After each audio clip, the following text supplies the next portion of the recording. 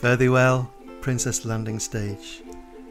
River Mersey, fare thee well, for I'm bound for California, a place that I know right well. So fare thee well, my own true love, when I return united we will be. It's not the leaving of Liverpool that grieves me, but the fact that we sailed off into completely the wrong sea. And now, instead of California, we are here in Brilliant Bay. Welcome to the Island of Brilliant, the podcast that treasures all that's brilliant in children's books.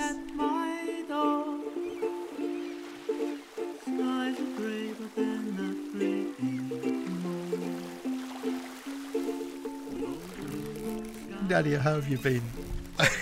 How's your hammock? How's it swinging? It's pretty good, thank you, Frank. It's pretty hot, I can't lie. The Twixes are melting on the allotment, I think. Well, I've abandoned the Twixes now, and instead I've got a chest freezer full of Calippos. Cola flavoured Calippos, which are the best flavour. So, yeah, life's pretty good. Just been chilling out here, reading some books, chomping on Calippos, that kind of thing. Sucking a Calippo. So what? I didn't want to say that. I was avoiding saying sucking on a Calippo, Frank, because this is a children's book podcast. I'm just so happy that that chest freezer got washed up and that we had all the solar cells necessary to power it.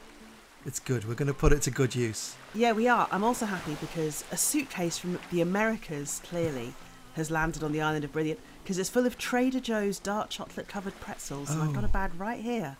And they're delicious. And are they... So I'm having a great time. Do you eat them straight from frozen? You can do. You can let them warm up gradually in your mouth. Okay. I prefer to let them come to room temperature. Actually, this is a serious point. I like all my chocolate slightly refrigerated. With that extra little bite. Little snap, extra little bit of crunch. But listen, enough about my chocolate witterings. I'm going to tell you about a couple of books I have been loving. I'm gonna. Are you ready for that? Yeah, I'm going to hold your Calippo to help me cool off while you tell me. You hold my Calippo so that I can show you. Well, no, thank you, because the first book's a picture book, so I do need you to do that because I want you to see these illustrations. This book is a picture book called Wellington's Big Day Out, and it's by Steve Small, who you may know.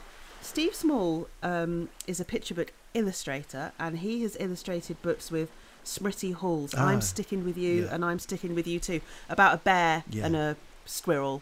And he also illustrated, actually this is the second book that he's written and illustrated. His first was The Duck Who Didn't Like Water, which I loved, and this one, Wellington's Big Day Out, as you can see, Fran, is about a little elephant. I love those pictures. Called Wellington. And it's his birthday. It's his big day. And his mum and dad get him a jacket, a big blue jacket. And it is just a bit too big for him. And Wellington is quite upset by this. But his dad says, don't worry. We're going to go into town and we're going to go and visit a tailor. And we're going to have... and then we'll go and visit a tailor, meet Grandad, and then come back home for a birthday cake. So it's a very simple day out for Wellington and his dad. And the illustrations are just beautiful. They're so characterful. I think Steve might have had an animation background, and you can really tell because the characters are so expressive. But as with all great picture books, this one really made me laugh, but it also made me actively sob because there's a bit, but it's done in such a light way. There's a bit where they go and visit Grandad, and he lifts up Wellington. I'm going to show you a picture here. Sorry, listeners, that you can't see this gorgeous image of Wellington being lifted up by his lovely Grandad. But I can read you a little bit from it. Yeah, that'd be great. Happy birthday, Wellington. My, how you've grown, said Grandad. Wellington smiled, but the smile didn't want to stay. Wellington's new jacket is too big, said Dad. It's not too big, said Wellington, letting out a long sigh.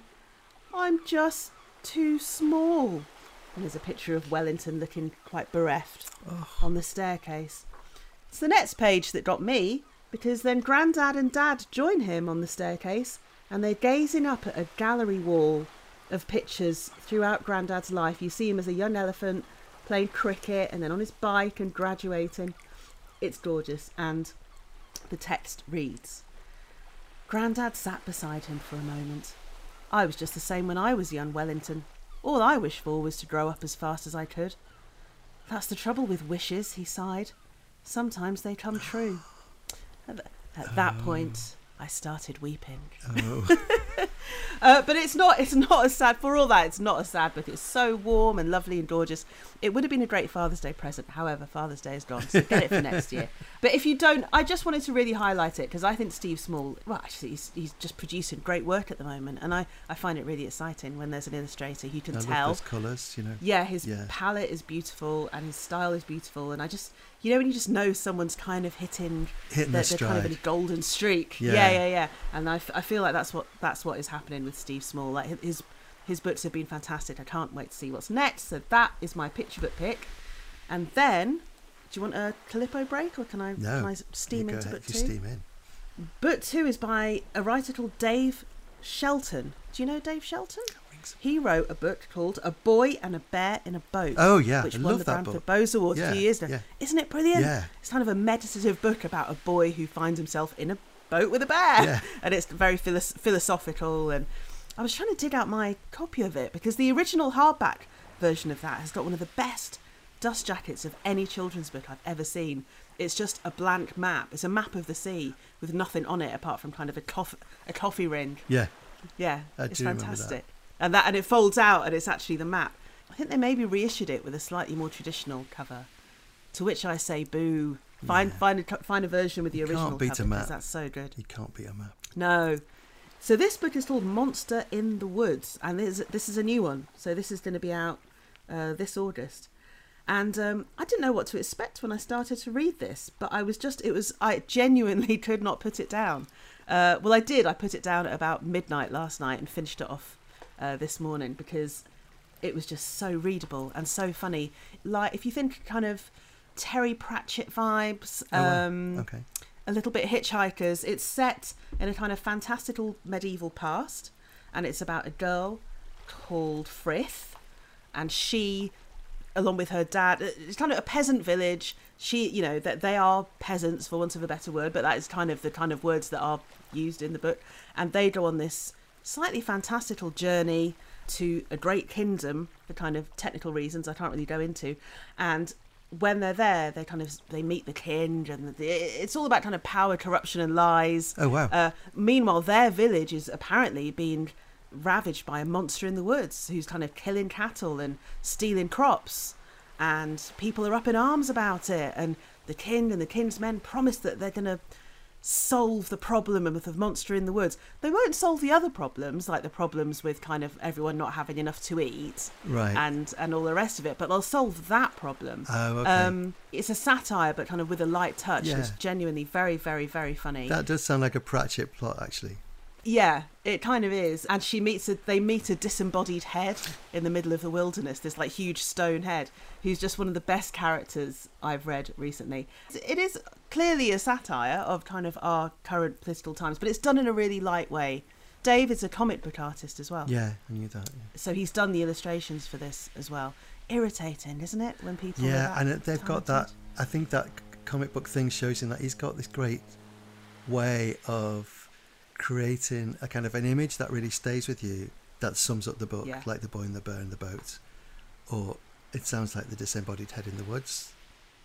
Yes. Does it have a name? The Disembodied Head? Yeah. The Disembodied Head is actually not in the woods. The Disembodied Head is in a kind of wilderness, the great beyond, and it is called the Big Wise Head. Oh, I love that. I'm going to try and find a picture of the Big Wise Head for you. There's the Big Wise Head. I was going to say, this is not it's quite illustrated, but it's not heavily illustrated. I would say this is upper middle grade if we're going to get into categories. So, 10, maybe 9, 10-ish, right, that kind of age. But it's really funny. I really think Dave is a fantastic writer.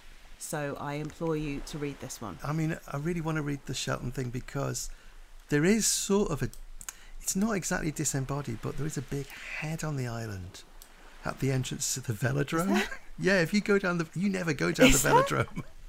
But if I go to the velodrome... it freaks me out, the velodrome. It's because of the big head. But I always like, when I'm at the velodrome, working out, getting my speed up, getting my personal best up, I like to think that big head is looking at me, thinking, really? Go Frank. you know. Yeah, and you wonder why I don't like to go to the velodrome, Frank. It's not just the cycling shorts. It's also the giant disembodied head. It's mostly the cheering giant you on. disembodied head. There's nothing wrong with my cycling shorts. Yeah, I feel like I'm interrupting something when I come down to the velodrome. I prefer to keep myself busy in the vegetable patch. It's very motivational. So those are the books that have been keeping me busy. So I'll swap you my that Calippo one. back now, please. Yeah, I'll swap you the Dave Shelton for a Calippo. Yeah, here you go. Okay, thank you very much. You can just have one. Oh, Nadia, I'm so touched. Do you think all this free advertising for Calippo means they'll send us a crate of Calippos? Well, I'm hoping so. And Hope so. I'm sure that was the original idea. We need sponsored by Calippo. Imagine. Do you want to know what I've been reading? Sure. I've been reading 2 books that I think are both going to be like the start of something. So I've been reading Onyeka and the Academy of the Sun by Tola Okogwu, and that is basically, it's a Marvel franchise disguised as a book. So it's about a superhero from a girl. She's a British girl with Nigerian roots and big hair, which she finds kind of unmanageable. But it turns out that her hair is her superpower.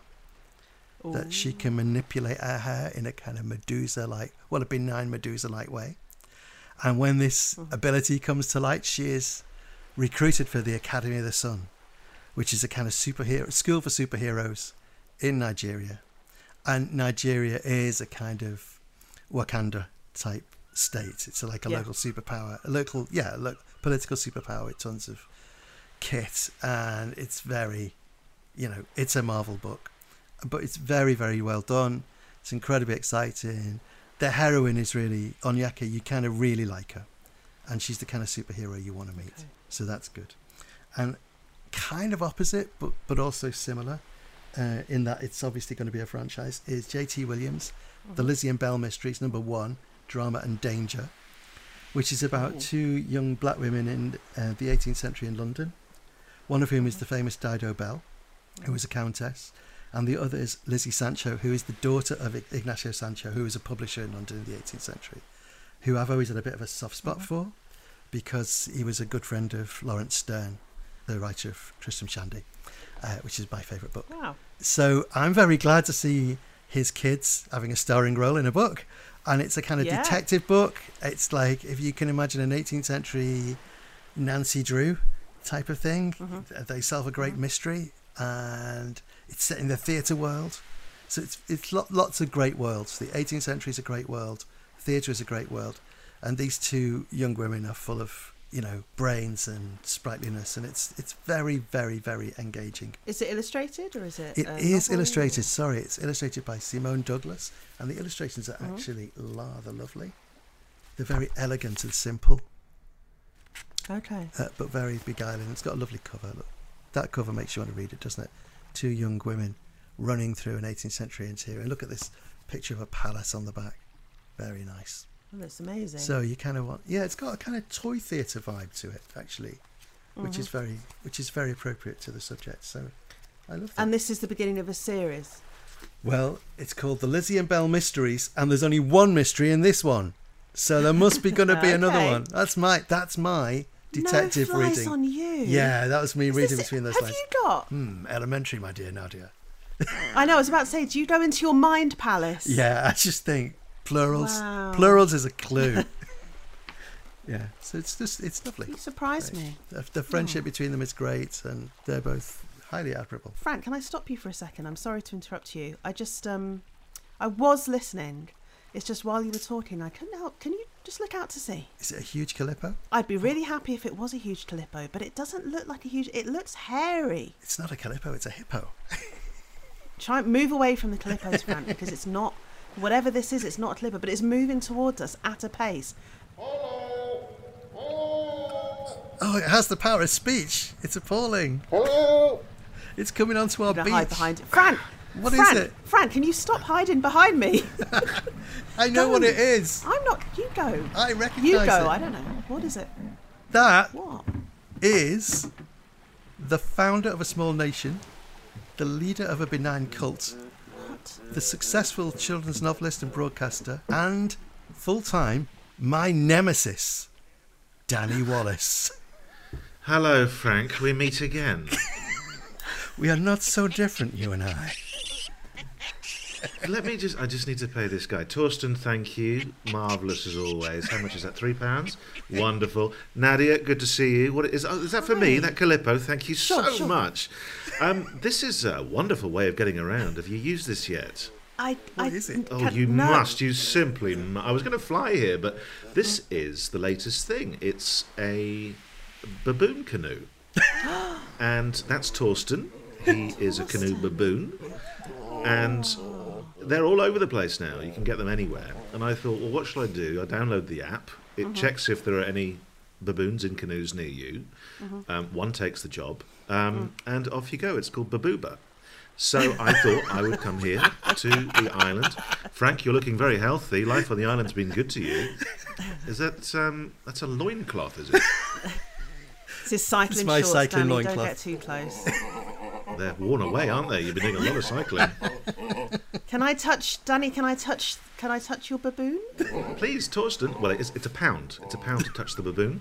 And he will grunt. So, give it a go.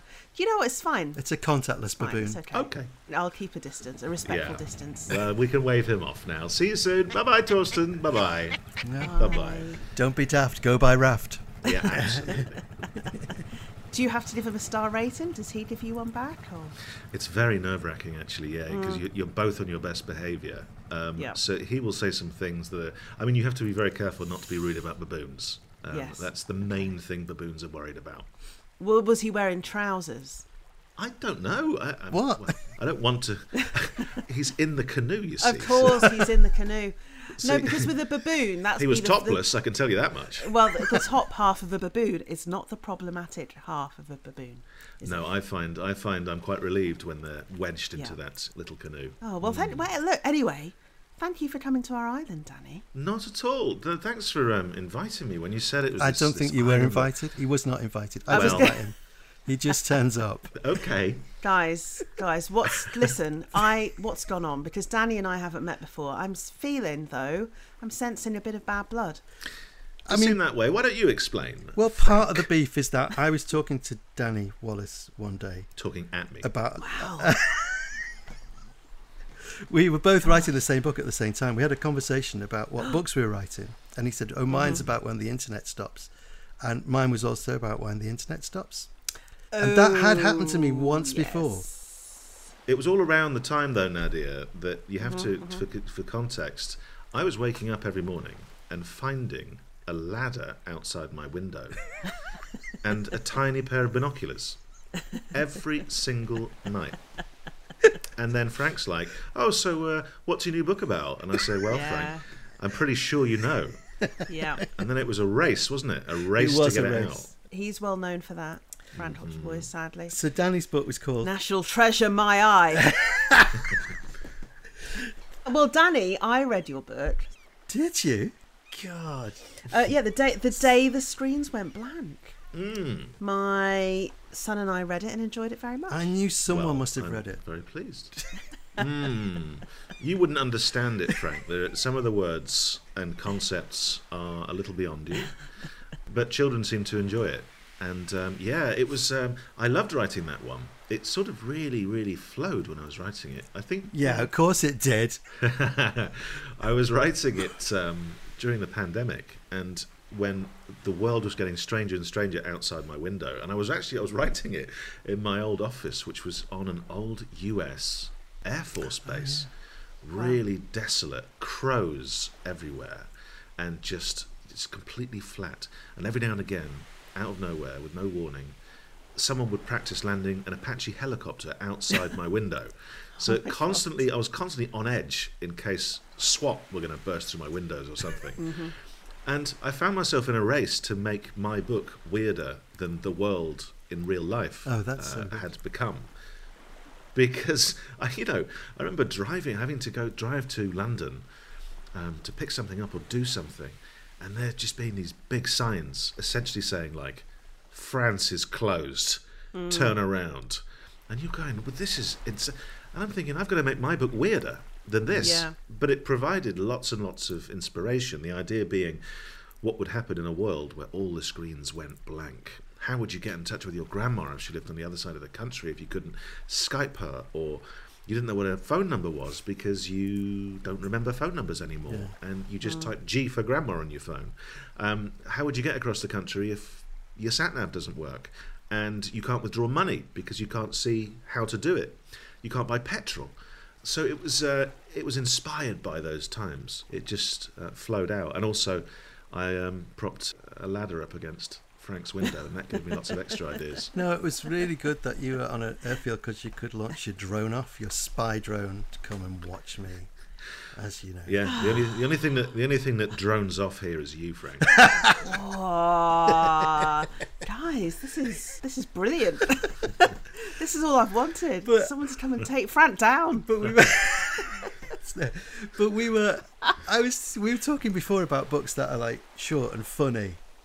Like you. But you're short and funny like me. But you need to know Danny is one of these people who pretends to be tall. So you have he goes round pretending to be tall, but he's actually guys, not tall. Please, we can't. I can't. He is an optical illusion. Let's not have a height fight. Come on. We had our photograph taken together once. We were doing a How We Met for the newspapers, a sort of nemesis origin story. And The of Joker course, and Batman. Yeah. And of course, I don't need to tell you, Frank was very late. Of course he And was. when Frank arrived, inexplicably, he was wearing a tuxedo. No. No one knows why to this day. Oh my. Oh my So I'm now expected, in what I assume was a power play, to stand next to a very smart, very successful-looking Frank in my normal civilian clothes. Well, Nadia, that does not sit well with me one bit. So I have to dig out a tuxedo of my own, so that I can stand next to him, and we at least look like two equally, smart people. I was going to say furious penguins. Yeah, but we go to the local park and we decide we're going to stand next to each other. I think I suggested that we hold hands because it would look unusual, but it would be a silent way of implying friendship. Anyway, Frank then goes back to Liverpool, and for the next 3 or 4 days, I keep hearing rumours that I've got married in a park. Because we'd been spotted, me and Frank, having our photo taken, standing in the middle of a park, wearing tuxedos. And I don't know if we were married that day. It's possible. I think we it's were married. Well, I mean, I wouldn't- congratulations, guys. Thank you very Congratulations. much. Thank That's you. really beautiful. But it's turned into a very acrimonious marriage. Well, I didn't want to say. Clearly, you guys need to maybe have a sit down. Maybe we need a talking stick, or maybe that's why. Frank, is that why you asked Danny to the island so that we could? I didn't work ask through him. These issues? I didn't ask him. He just came. Okay, that's on a helpful attitude. Isn't it? Saying you didn't ask him. Well, that's what he's like, Nadia. I don't need to tell you that. Can I drag this conversation somewhere towards children's I was going to literacy, say, or are we giving up on this? That idea of the short, funny book that's got something to say, Danny has kind of mastered that, I think. You had that lovely Hamish series, but you sort of dropped Hamish because you are quite a disloyal person. But now there's The Day the Screens Went Blank, and I've just read The Boss of Everyone, which I think is an absolute gem. The Boss of Everyone is about a girl who is the worst thing a character in a children's book can be. She's really school-shaped. Aww. She's really happy in school. And she's the one, she's the sort of teacher's pet and everything. And the twist is that she then takes over her dad's workplace and runs it like school. So when people sort of snigger, she goes, would you like to share that with the rest of us? And she also institutes... She sounds amazing. She's great. I was quite school-shaped. Yes. She's actually adorable, but just nobody in the book adores her. You adore her. And it's just a brilliant piece of work. And I sat down to sort of laugh at it, not with it, because you'd written it. Sure. Just go, look what he's doing now. That and The Day the Screens Went Blank, for me, they are really good examples of what Nadia was talking about. That it's funny, but it's got something to say, and it's got real heart to it. And hats off, really good. Well, you really nail, I mean, not to be too nice to you, Danny, but you do nail the kind of perspective of looking at the world from the child's perspective. So that's what I like, is that you're clearly on the side of the child. So do you think that voice, do you really remember what it felt like to be, I don't know, 9 or 10, or does it come more from observing kids now? I think a bit of both, and I'm pleased that you like those characters, because I really fell in love with them a bit. And like when you're reading a book and you're getting towards the end and you can feel in your hand that the pages are dwindling and you kind of want to slow down because you will miss these people. It was the same for me when I was writing it. I was like, just a bit more. I'll spend a bit more time with her, And I do like the fact that she adores school. And one minor twist in it, which is early on, so it's not really spoiling anything, is that, she just wants to spend all her time with the head teacher and finding out her secrets and what she does at school and what makes it work, and giving her lots and lots and lots of examples of what other schools do and maybe what she's doing wrong or could do better. And then, of course, it turns out that it's every kid's nightmare, which is actually her dream, which is her mum is the head teacher. And that makes it very easy for her mum to want her out the door for at least a week and make her dad's problem for a bit. So her going there, I suppose I was seeing what my kids' teachers do and thinking, that's a good thing they do. That's a nice thing. Like, my kids go to this lovely little state school where on a Friday the teachers become DJs in the afternoon and let them dance around for a while. And they get ping pong tables if they can, and let the kids play ping pong. And it seems like what school should be, which is you work hard but you have fun. And it seems like we've lost the second part of that when it comes to being grown-ups. We work hard, and that's that. Or, they play hard at weekends. But there isn't that sense of fun or encouragement or positivity. And I just thought, what if you applied all that to a workplace? Would it all work? Would grown-ups remember what it was like to actually be encouraged rather than terrified of, of the people in charge? And so I think that part of it comes from, seeing my kids now. And also, I think I've mentioned it to you before, Frank, but the question I ask my kids when they get home from school is not, what did you learn today? Because they've learned what the other kids have learned. I ask them, what made you laugh today? Because those are those little unique moments that inform me a bit about them and their character and their friends and what they do and what they find funny. And they're also the things that they would forget, because we all forget those little moments. They just go down the cracks, But this way, at least we can remember that moment, at least for a day. And I think that really helps me write kids, finding out the real moments in their everyday life. Well, one of the things I loved about it was that I think since the pandemic, definitely, I'm sure you do as well, I go to a lot of primary schools, and one of the sort of tropes of children's fiction forever has been school is horrible, I can't wait for the holidays. Whereas I'm finding a lot of children now for whom school is the happy place. School is where they're secure, school is where they're fed, school is where life is predictable and fair, and that they love school. And I've been to schools now where I've been taken aside by the teacher and told, don't talk about Christmas, or don't ask them about the summer holidays. So I think you've really caught that without kind of being bleak at all. I mean, they're quite bleak things to think about, but that idea that school is somewhere you escape from, I think that's been questioned a lot. And this is one of the very first books I've ever read where school is like a really jolly place, unless it's a school that you're sent to and it's kind of the magical adventure. I love that about it. And also, ever since Brothers Grimm, the dice are loaded against the good kids in a story.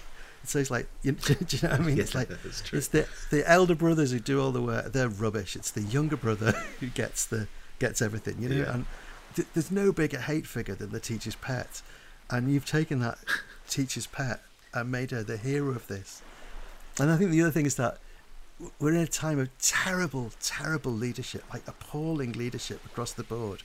And I never come out of a primary school without thinking, why don't we just run the country like a primary school? Why don't primary school heads take over the country? It will be a really good country. There'll be lots of recycling, lots of cuddles. There'll be very little negativity, and there'll be a lot of problem solving. And again, you've caught that really, really well. I think I love this book so much. Oh, that's so nice to hear. It made me want to ask who actually wrote it. Really? Oh, wow. Yeah.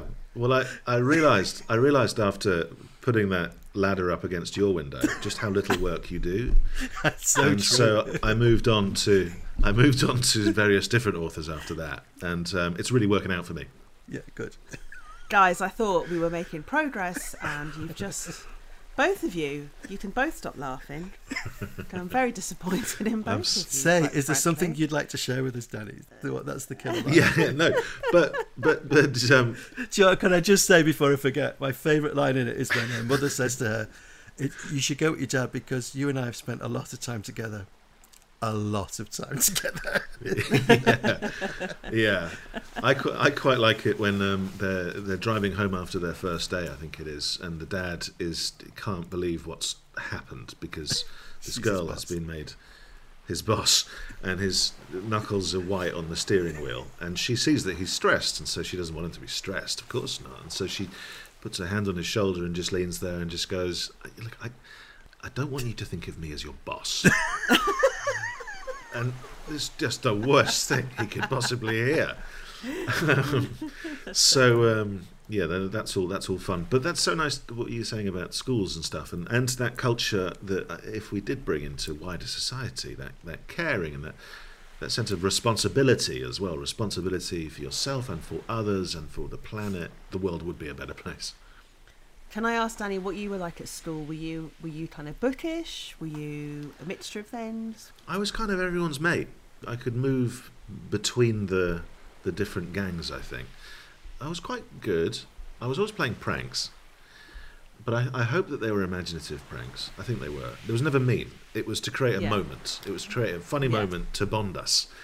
And I would work quite hard on them. So, like, my friend had to do we had to design like a shopping centre, and he'd worked for ages to design something called the Pagoda shopping centres. Then he was about to hand it in, and my teachers, who knew what I was like, they would sort of go along with stuff. And so at register, I hand my teacher an envelope, and I'd go, "Could you give that to Little Dan?" And Little Dan was called Little Dan because I was Dan, and Little Dan was like an inch shorter than me, and Big Dan was about an inch higher.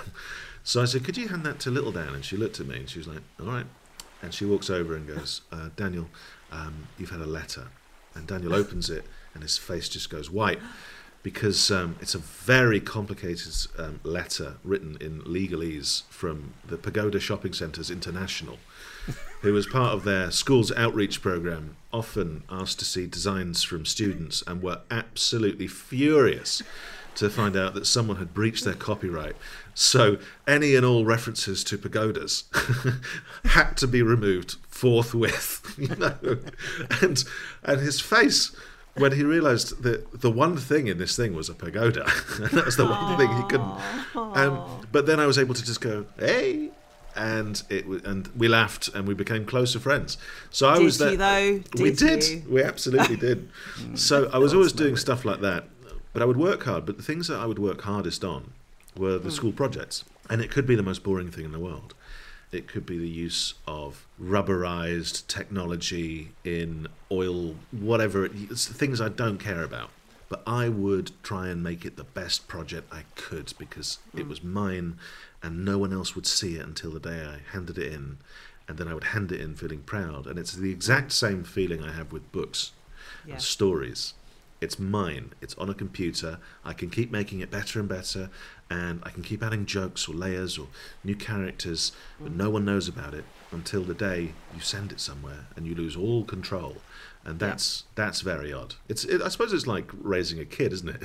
One day at 18, you have to sort of push him out the door and go, "Well, good luck. I'll do my best." Yeah.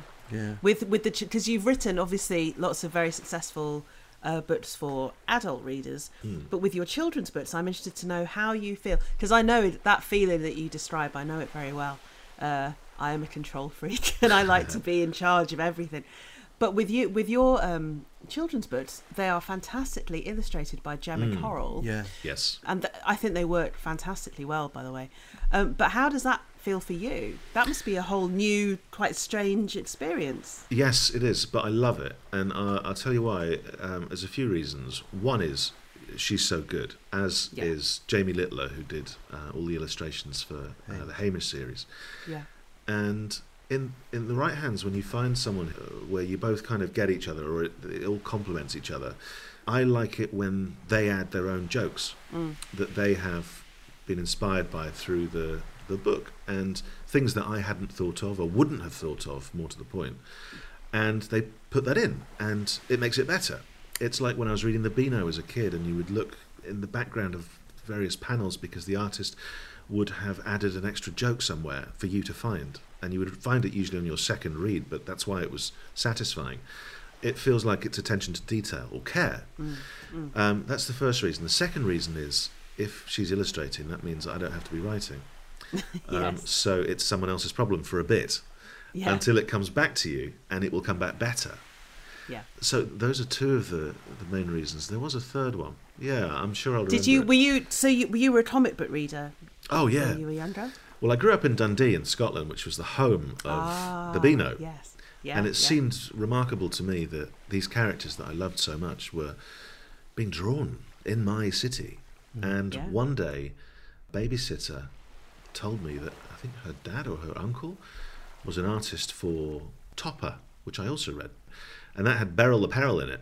Yeah. And so right here, where I am right now, I'm looking at an original drawing of Beryl the Peril being chased by her dad, who is about to hit her with a slipper. So maybe not of this time. and it says, "Hi Daniel, can't stop now. Dad's after me again." Wow. Oh my gosh, that's so cool. And I was like, this is incredible. And years later, I got the chance to write a story for the Beano. And Dennis the Menace. And I tell you what, I think the Beano taught me how to write stories in a sense. It taught me about the logic of a world. It taught me about the importance of jokes and attention to detail and about characters. And it was only when I had to write a story for the Beano that I realised how I'd massively underestimated what they do and their rules. Yeah. Because I'd come up with this story that I thought was good, and they sat around a table and just tore it apart and went, Nasha would never do that. And I'm like, what? I'm just like, he's playing a trick on Dennis. And they're like, that's your first mistake. Nasha is loyalty itself. He would never do that. And there was almost a kind of a righteous indignation to it that I would deign to turn up with an idea of turning Nasha into a naughty dog. And that's when I realised, oh God, of course, that's why it works. That's why it's lasted. Yeah. That's why people get it. That's why you can pick it up after 3 years and still understand it. Yeah, so I was a big comic book kid, yeah. God, that's amazing. When did you do the Beano story? That would have been about 2012 it was. I remember because I was doing a breakfast show at the time on the radio, and I took the day off to go up to Dundee and do that. And when I arrived, I went to the reception, and two fun things happened for me. The first was they were listening to the radio station that I was normally on, and there was someone saying that I wasn't there, which was true because I was there. But the girl at reception had no idea that I was the person that she normally listened to. And the second thing was there was an old man who turned up, very tall, with a rolled up bunch of A3 paper. And I thought, could that be Dave Sutherland, who is the guy that drew the Dennis the Menace of my youth, and now he did the Bash Street Kids? And it was him. And I said, what's that? And he said, oh, it's the new Bash Street Kids. And he's been doing it like half a century. Oh. And I said, you seem nervous. And he's like, well, I just hope they like it. And I'm like, I'm pretty sure they're going to like it. And it was amazing to me that the care that he still had for it and the nerves that he still had, hoping this was okay, that they weren't going to look disappointed, that the kids were going to love it, more to the point. So, there's a real humility there.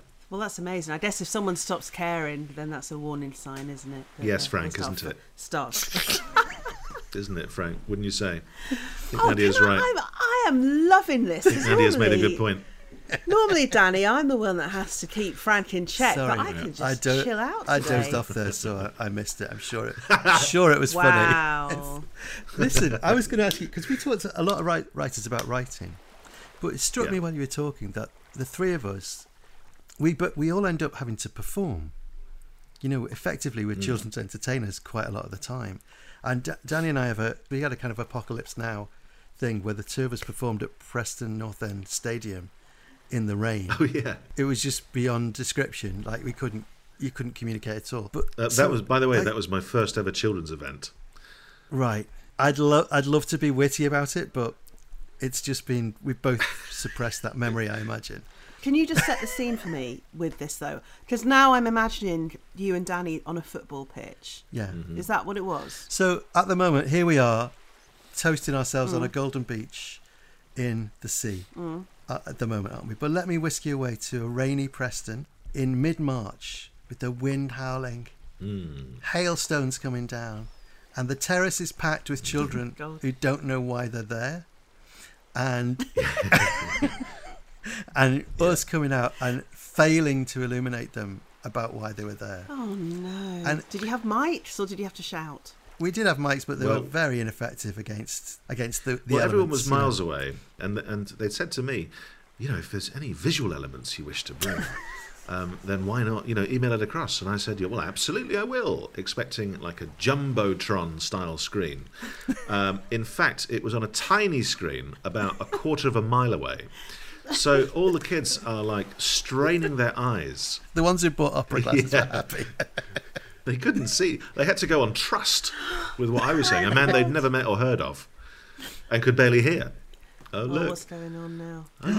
What is? Oh my God! Look at that! In that. Oh my look God! At that. Can you see in that little rock pool? Look at that little rock pool. An image just shimmered up. What is that? That's a Preston North It's like Football Club. Frank and Danny being hustled off a football pitch. Yes. That's brought to mind the moment when I finally said, "Should we just sing Let It Go?" And they all just sang Let It Go. Look, the mayor. The mayor was there apparently. I don't remember that. Maybe it could be a ghost. Oh no, it's a pirate. It's a guy dressed as a pirate. I wouldn't trust this rot pool, guys. I wouldn't ghost. trust this rot pool. It's slightly hallucinogenic. But we got through it. Yeah. Oh, those thoughts, that makes me feel slightly panicky and queasy, though, because I know we've all had, any author listening will have had about 100 of those horrible events. Yeah. There are those thousands of great events, absolutely. Caveat, but there are always a few horrors. So, I mean, has that scarred you for life? Do you like the performance aspect? Because this, as a children's writer, you end up being a performer. That's kind of what whereas you become a writer partly because you don't like performing. Writing starts with shyness in a way, or with a standing backness. And then we end up having to just perform this stuff. Do you love that? Do you have a good act? Do you have a set act? I try to do different things for different books, and kind of always have. That said, there are certain things you can fall into that kind of work, but the ideas will always be different. But I sort of think of the book as a performance. Do you know what I mean? I think you're performing when you're writing. Ad-libbing, improvising, linking ideas, trying to make them laugh or think or whatever it is you're doing. And so that's kind of the first performance. I don't know if you're, they say, about finding your voice and stuff like that. I find I've done so much writing over the years that if I pick up something that I've completely forgotten even writing, I can pretty much predict, I can sight read it. I can pretty much predict where I'm going to go. The rhythm of it. The tone of it. Yeah, or where there might be a twist or a use of repetition. You are predictable, I have to say. Yeah. Very predictable, very predictable. And I think that kind of helps you perform as well, if you're really familiar with your own voice, your own style. When you're writing, do you have that audience in mind? Do you think to yourself, because I really do, I have a visceral sense that one day I'm going to be standing up in front of 400 kids, of whom 40 want to be there. So do you know what I mean? It's and I ask myself, will I want to read this bit out? Well, I sort of try and find that out on my first reading to one of my kids. So I'll read it out loud to one of them, because I very quickly get the sense, even from my own opinion, but also from their reaction. Oh, this bit's dragging. This bit could do with another joke. I didn't need that joke there, actually. That's one too many. I haven't explained enough about this situation. And so that's when I get to that bit. I don't think about it as much when I'm writing. I think about the page. And then when I'm reading it out, I think about the future a little bit. Yeah. Okay. Danny, may I ask you, first question, have you got any snacks you can leave with us on the island? Because... Now, here's the thing. when Frank did invite me, it was a very curt and rude invitation. And I'll be honest, What? the man can barely write an email. And so I didn't get all the way through. And so I got the wrong end of the stick. I had lots of treats that I was going to bring you. I had various Germanic sandwiches and snacks. I noticed you're a pretzel person. I brought even more Calippos, but then turns out you don't need them. And so I left all the snacks at home. And I think I got the wrong end of the stick, because what I did was I thought, what won't they have? You know, and I brought you lots and lots of children's literature. Great. So... Great. And from listening to previous podcasts, it's all stuff you've already got or you've read. Yeah, great. So Thanks. I'll just leave it with you. Well, see what you mean, Frank. Come round to your way of thinking. Danny Wallace, What a get in the twist. sea. That's what that invitation said, and he interpreted that as come round. Well, can you tell me which books you brought with you to leave with us? Sure. Well, you know, you started at the top of the show with some lovely contemporary books, and I thought I would go old school for this one. And I know, Nadia, that you were a big fan of P.G. Wodehouse when you were growing up in the 1980s in the cul-de-sac in Telford. And What? I was exactly the same, minus the cul-de-sac in Telford. I'm glad for you. I absolutely loved P.G. Wodehouse. When I got to maybe, I suppose, about 12, I think, I'd also been into, obviously, Adrian Mole. And it was then that I was discovering that things could really make me laugh. Just, you know, things written on a page could actually make me laugh. I've just remembered the thing I was going to say about illustrators. The third thing. It was an early inspiration. My parents knew a romantic novelist called Eileen Townsend. And we used to go around to their house for, like, dinner.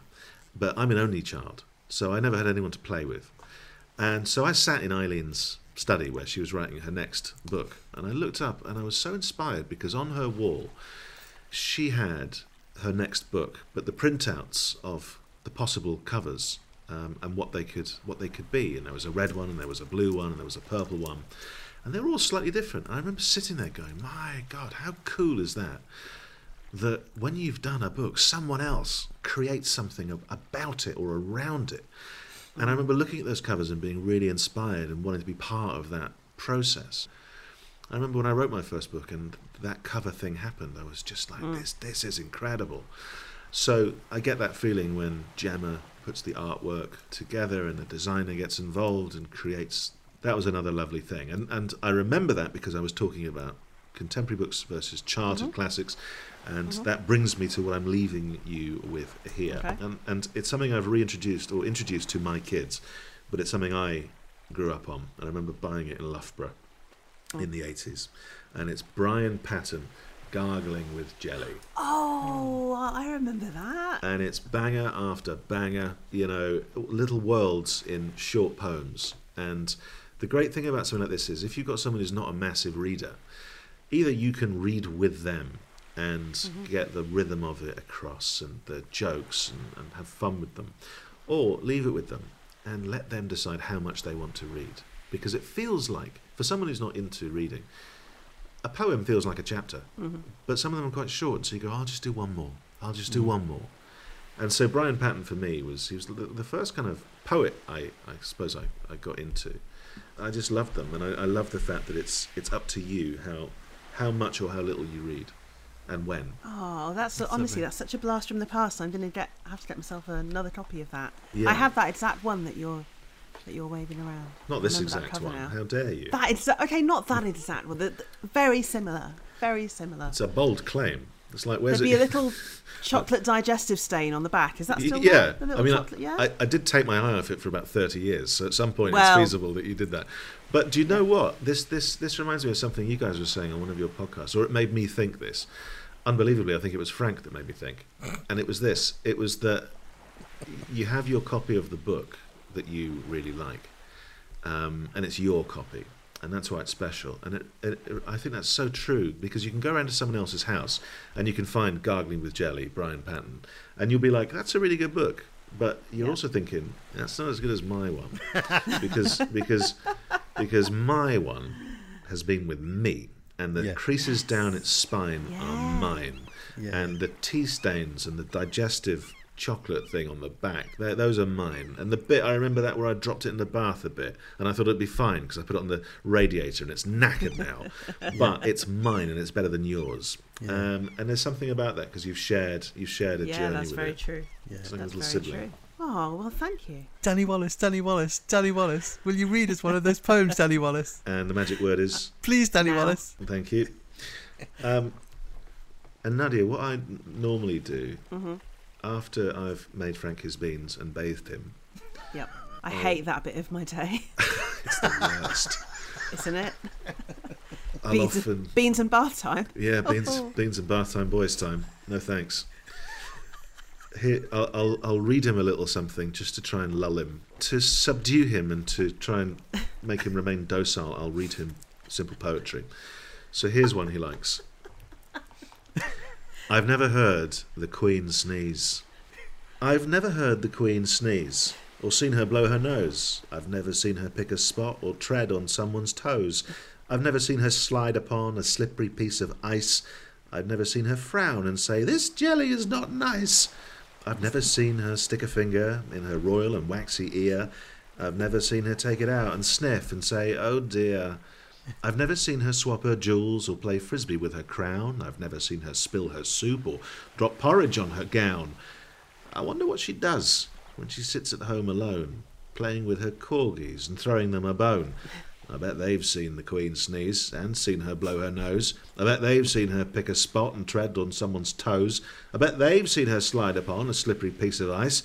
I bet they've seen her frown and say, "This jelly is not nice." I bet they've seen her stick a finger in her royal and waxy ear. I bet they've even seen her take it out and sniff and say, "Oh dear." I bet they've seen her swap her jewels and play frisbee with her crown. I bet they've seen her spill her soup and drop porridge on her gown. So why can't I do all these things without being sent to bed? Or failing that, why can't I be made the Queen instead? Very, very disrespectful. Very good. Well, Very. I read that because it shows the childish arrogance on display here today, Frank. Oh, I've just had an alert actually. Torsten is on his way back. Is there room for one more? Or? She's I'm always afraid trying to not. escape. I'm afraid you're very much stuck here.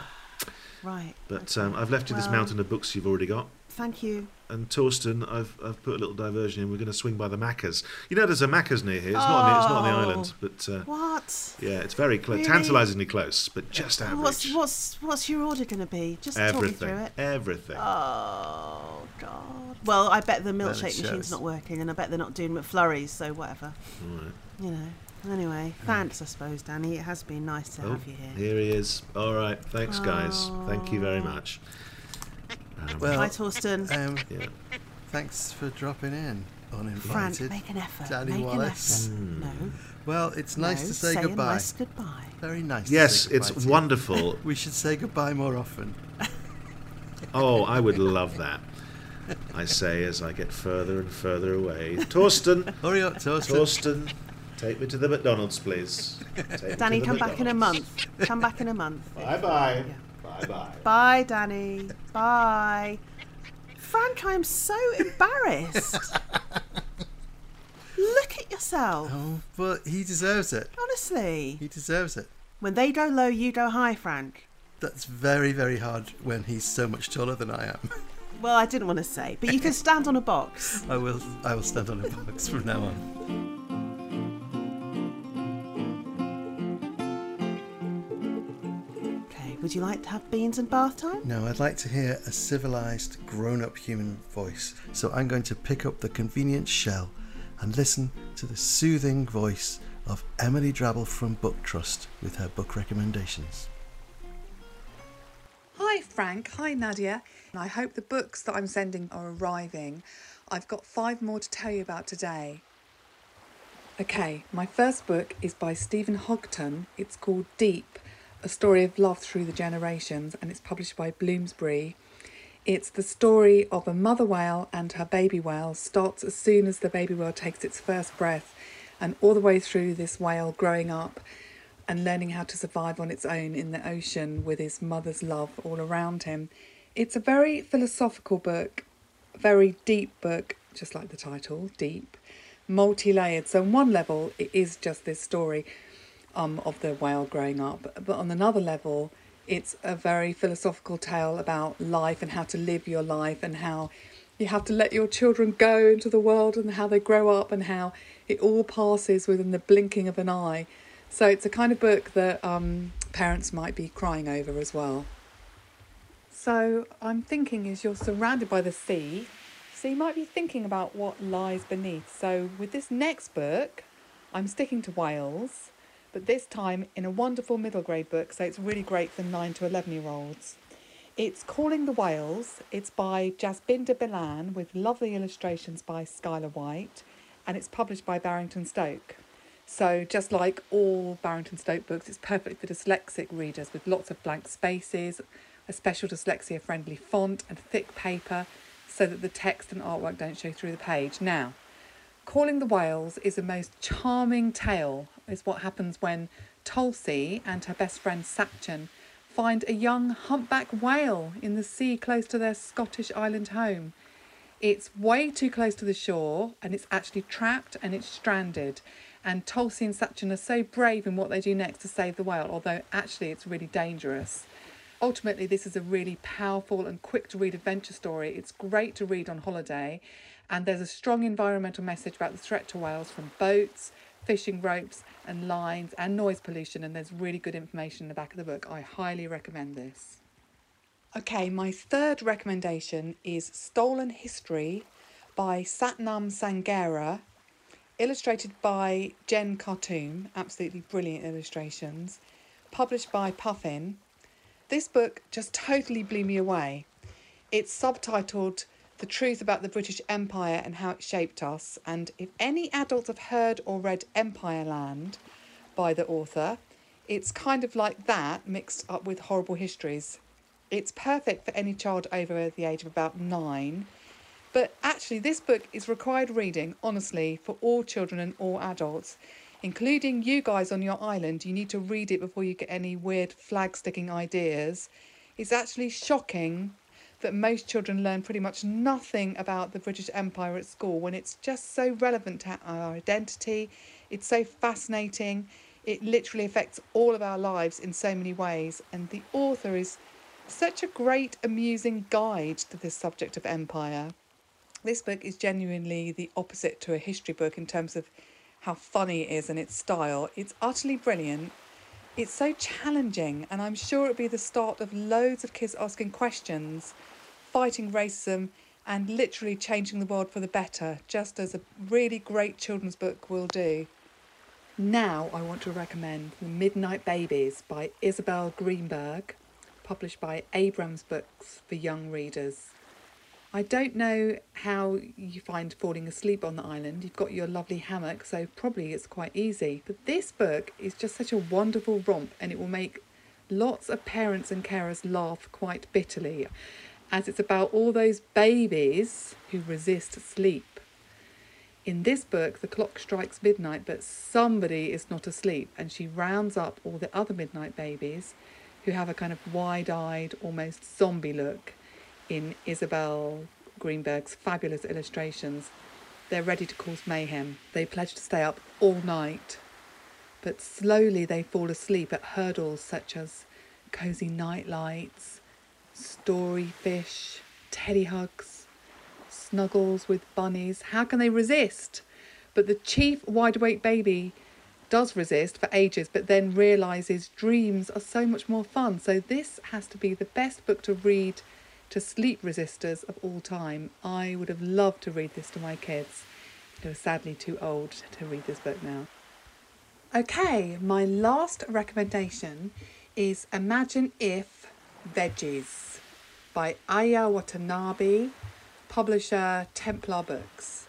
This is an adorable, brightly coloured, interactive, totally chewable, robust baby board book. I love it. So imagine if cucumbers were actually little hammocks, or if tiny people lived inside corn cobs. Veggies are so amazing if you can only use your imagination. Pull the tabs, push them back, turn the pages yourself, have a nibble. It's interactive delight. It's great for babies and toddlers to realise so early that books are fun. And it could even encourage little ones to get curious about eating more vegetables. Alternatively, they could be afraid tiny people will live in them, and that could have the opposite effect. But I'm joking, this won't happen. Get it for a baby. And Frank and Nadia, good night. I hope my books arrive by hot air balloon soon. And I hope you have a lovely time reading on your hammock with the sea splashing up on the shore.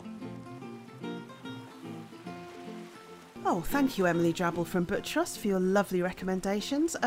Frank, I think it's time for us to maybe just get back in our hammocks and wind down.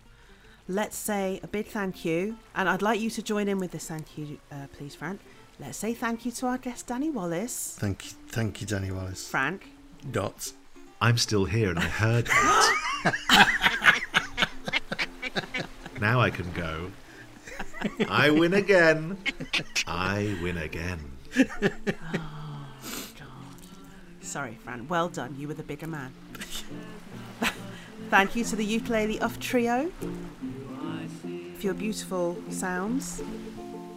Shall we thank Emily Drabble from Booktrust, Frank? Thank you so much to Emily Drabble from Booktrust for bringing a bit of class to this podcast.